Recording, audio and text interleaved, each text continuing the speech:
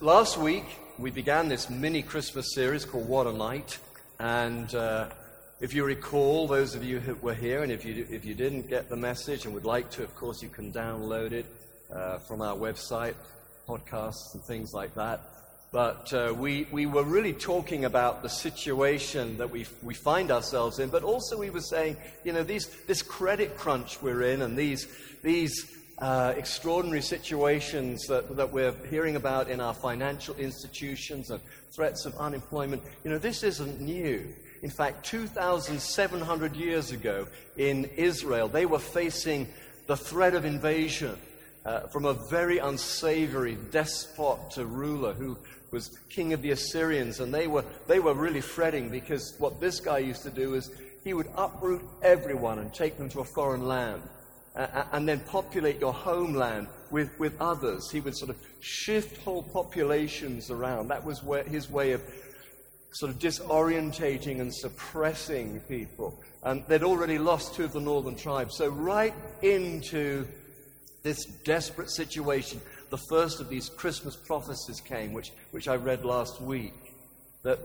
A message of a Savior, one who would come to deliver them. And then 2,000 years ago, when Jesus was born, similarly, the people of Israel at that time, they were longing for a Savior. They really knew a credit crunch big time. Most of them were barely able to feed themselves. And then on top of that, they had to pay Roman taxes. They were the occupying force. So they were desperate times. And into this situation came a Savior.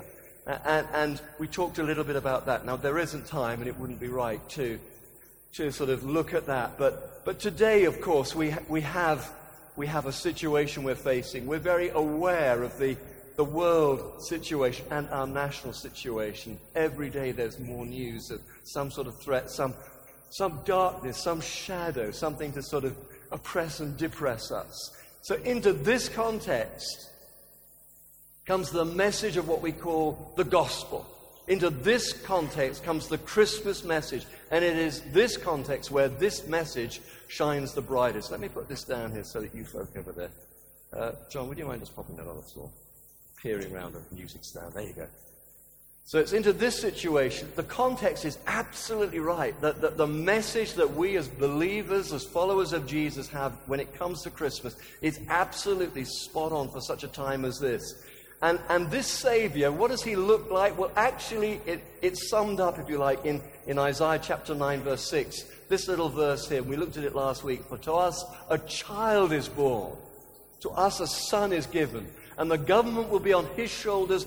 He'll be a wonderful counselor, a mighty God, everlasting Father, Prince of Peace. That was 2,000 years ago. That was 2,700 years ago, and that is today. But Christmas, we were out there in the Maltings wrapping presents. And last year, if you recall, I went a bit crazy. We had a big blow-up Santa on stage. And I beat him up and kicked him off the stage.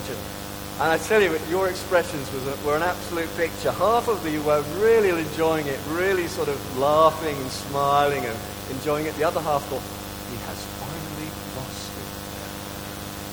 Oh my gosh, we're in trouble.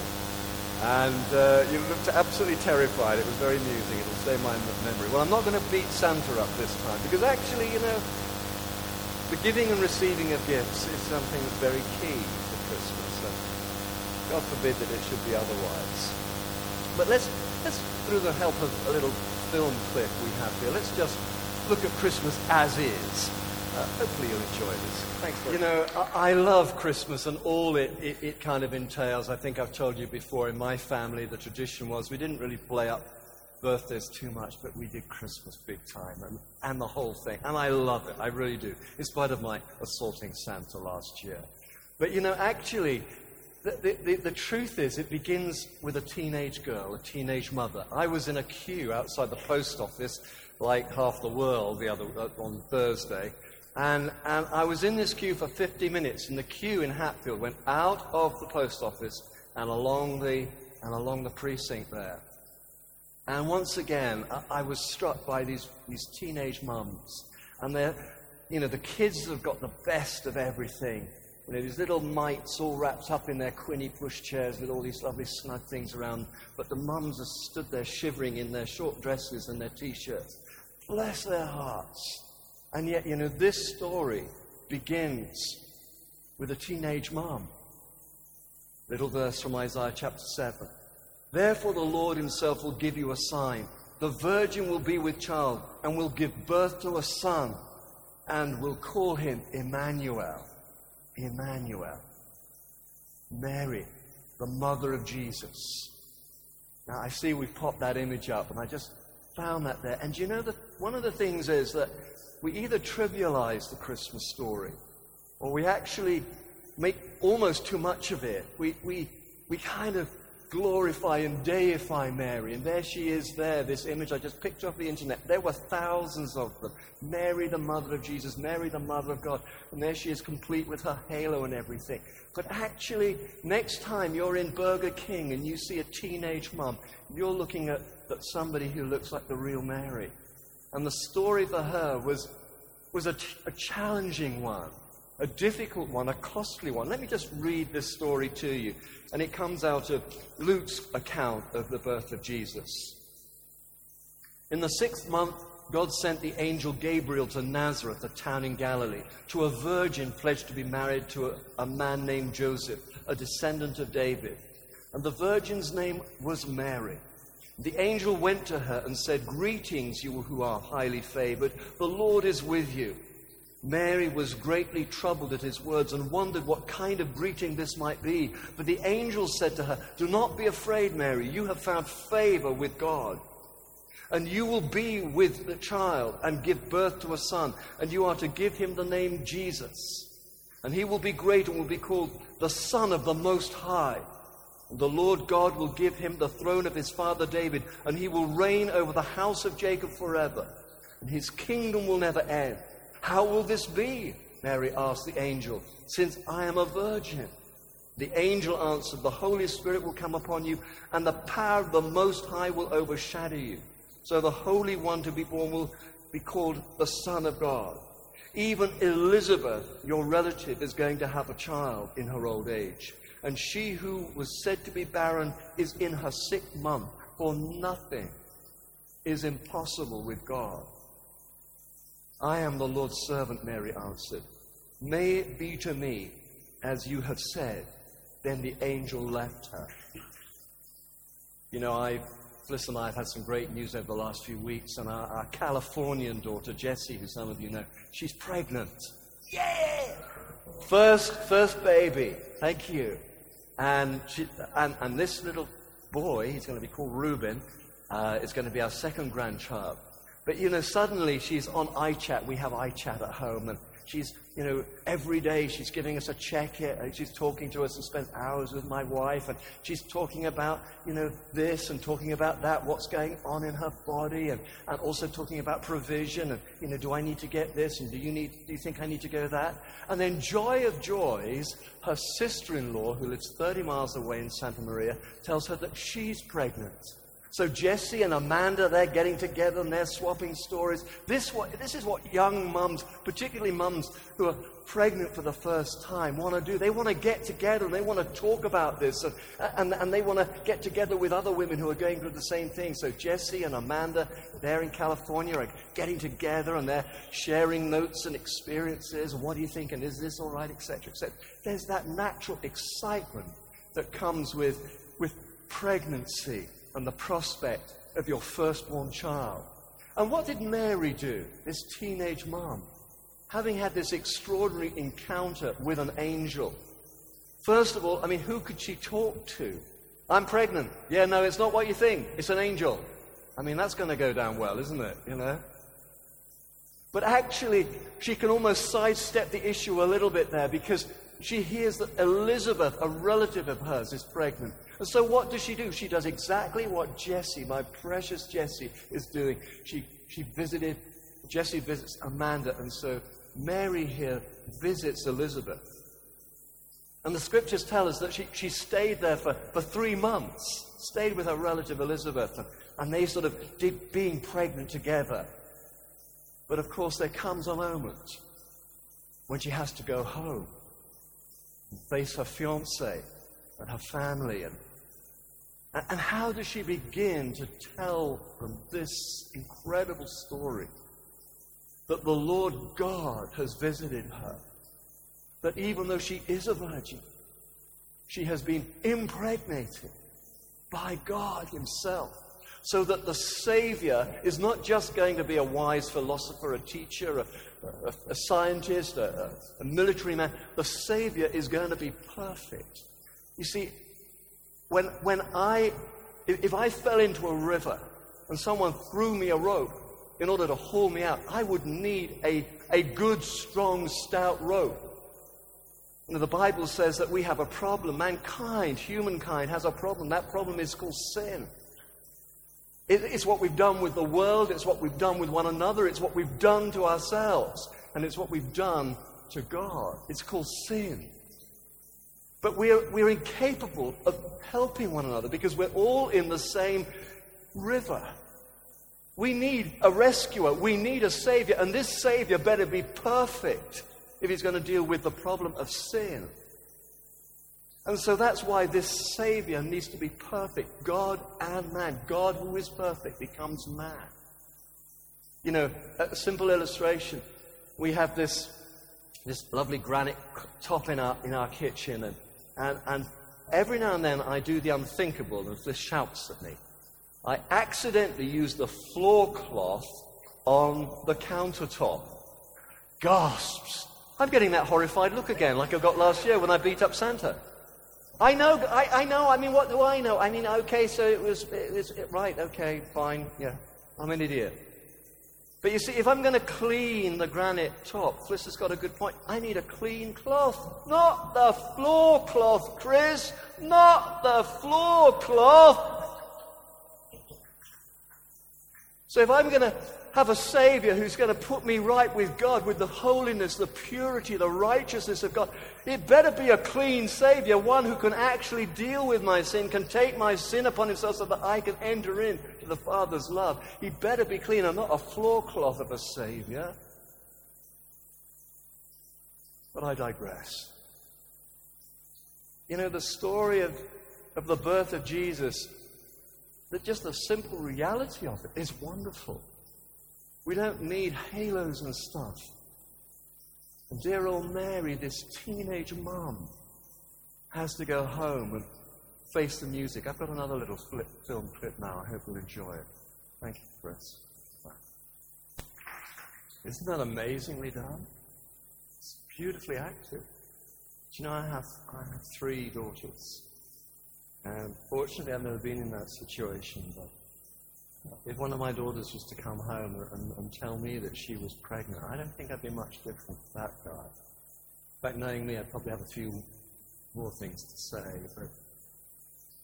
But how do you resolve that? You know, how do you work with that? And obviously the family did survive that. But what about Joseph, that dear man we saw at the beginning of that clip?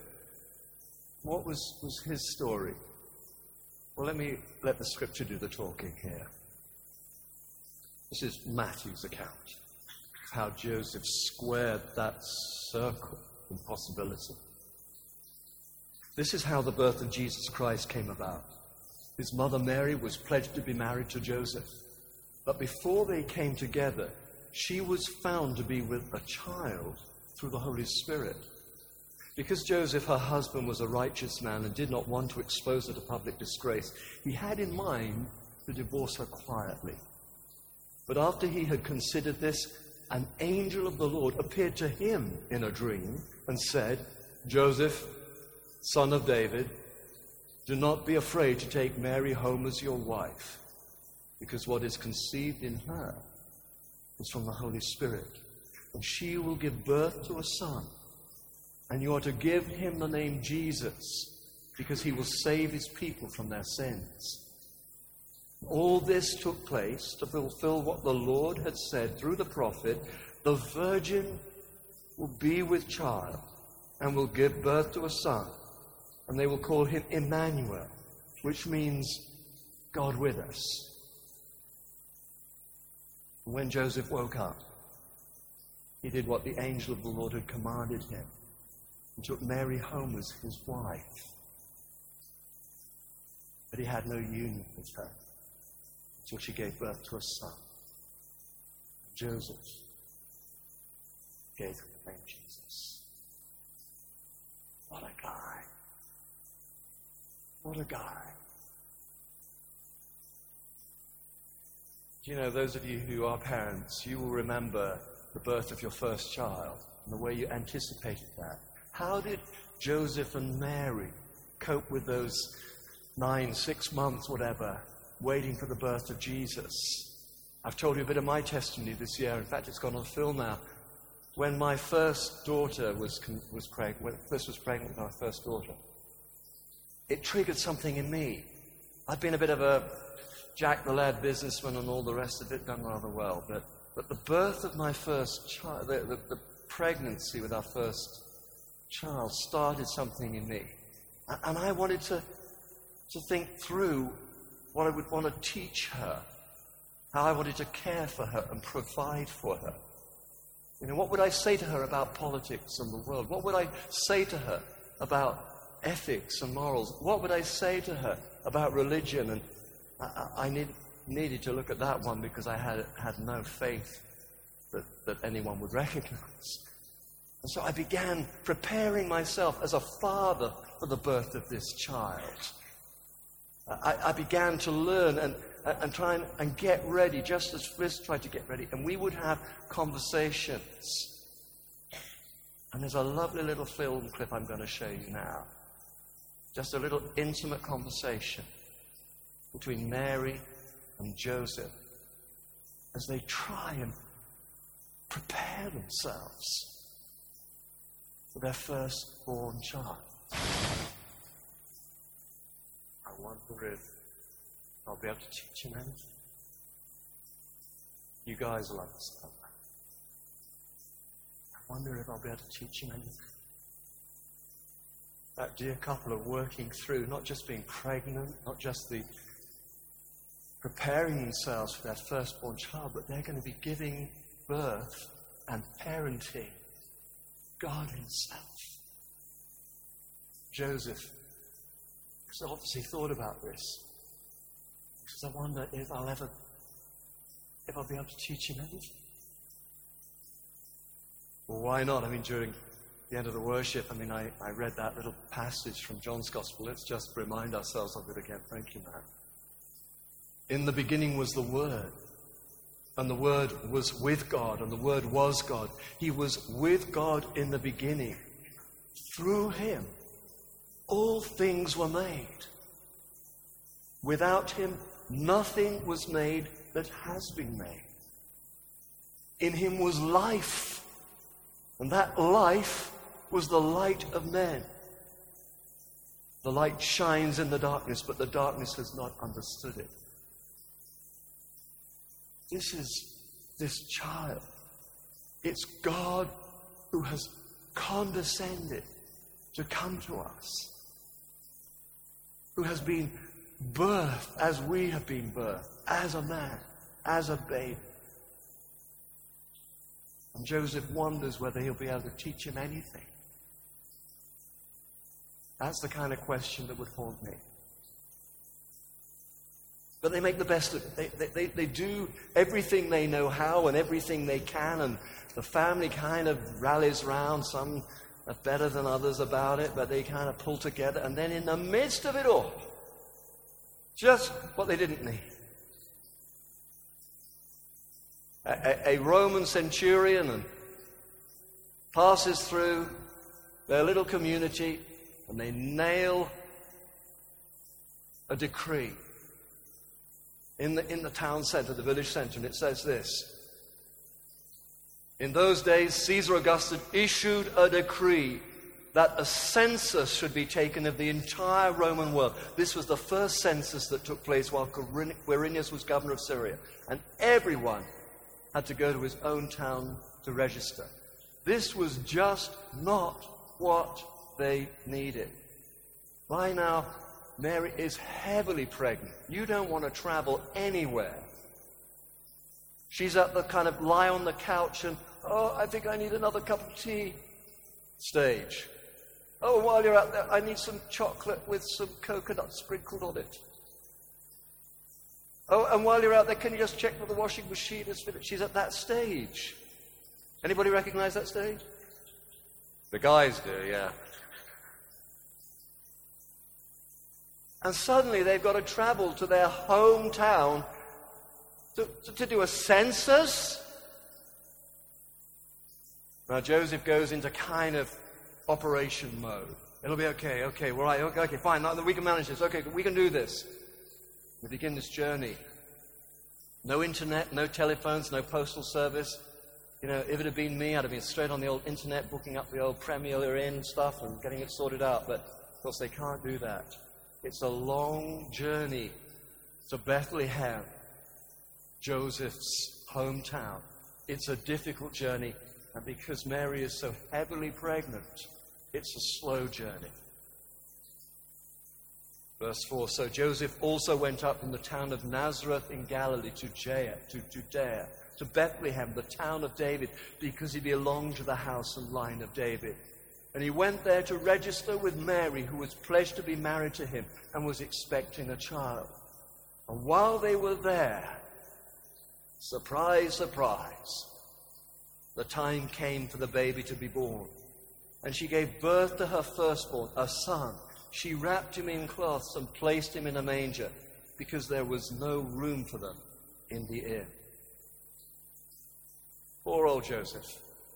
He wanted it to be perfect. He was an honest man, a good man. He wanted to make it right for Mary. This was not the way he would have planned it. He kind of worked it out. He'd squared the circle. He'd come to terms with it. The family was sort of there with him as well. And then he had to take her to Bethlehem, and when they get there, every single room's been taken. This is just not what he would have wanted for her or his firstborn son, who is Jesus, the Son of God. He felt like a failure. Oh, my goodness. God entrusts me with parenting, fathering, raising his own son. This isn't good enough. This shouldn't happen like this. A stable. That really meant a cave. They kept the animals in caves and things like that. A cave with the animals.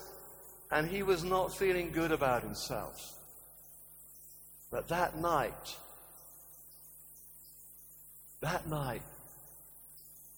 there was an extraordinary stillness. That night was warm and balmy midwinter. That night, you could see every star in the universe. That night,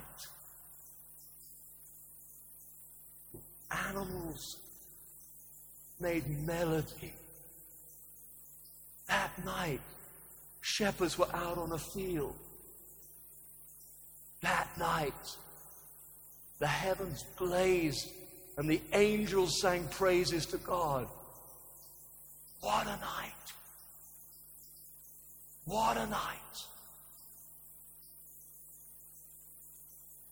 I think this film clip, this last bit, captures something of that. Thank you. Gold for the King of Kings. Frankincense for the Prince of Priests. Myrrh. Sacrifice. This baby, this Savior.